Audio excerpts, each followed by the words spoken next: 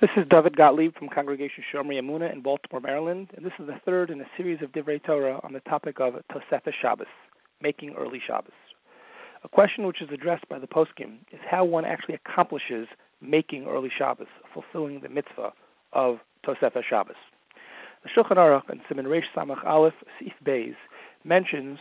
in this context, Ratza la'asosa, if one wants to make early Shabbos, and then goes on with a discussion about the timing of it. However, noting the terminology Ratza la'asosa, the Mishnah Brura in Sifkat and Chaf Aleph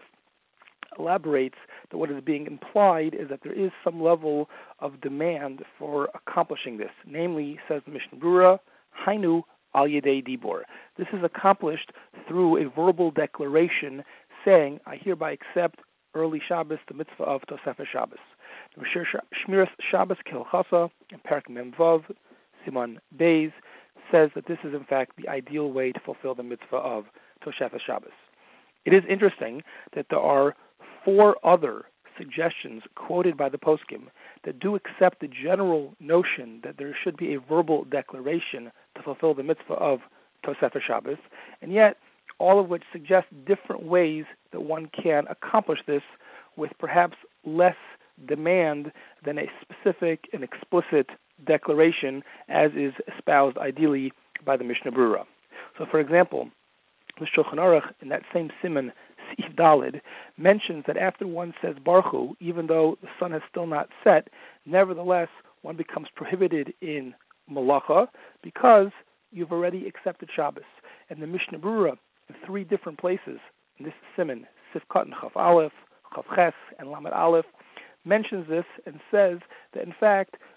participating, answering, responding to Baruch Hu in Shul,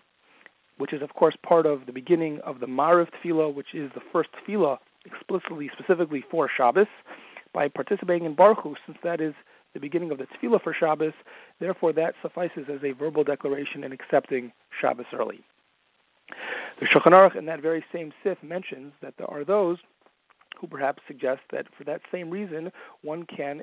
assume that we've accepted Shabbos even a bit before that, namely that the bridge between the Tefillah of Kabbalah Shabbos, as it's known, and the Ma'ariv Tefillah is one of the prakim in which we say Mizmor Shir Yom HaShabbos.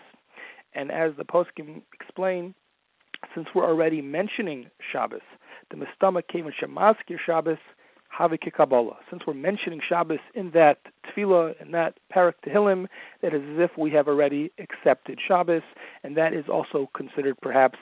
a sufficient verbal declaration to fulfill this mitzvah.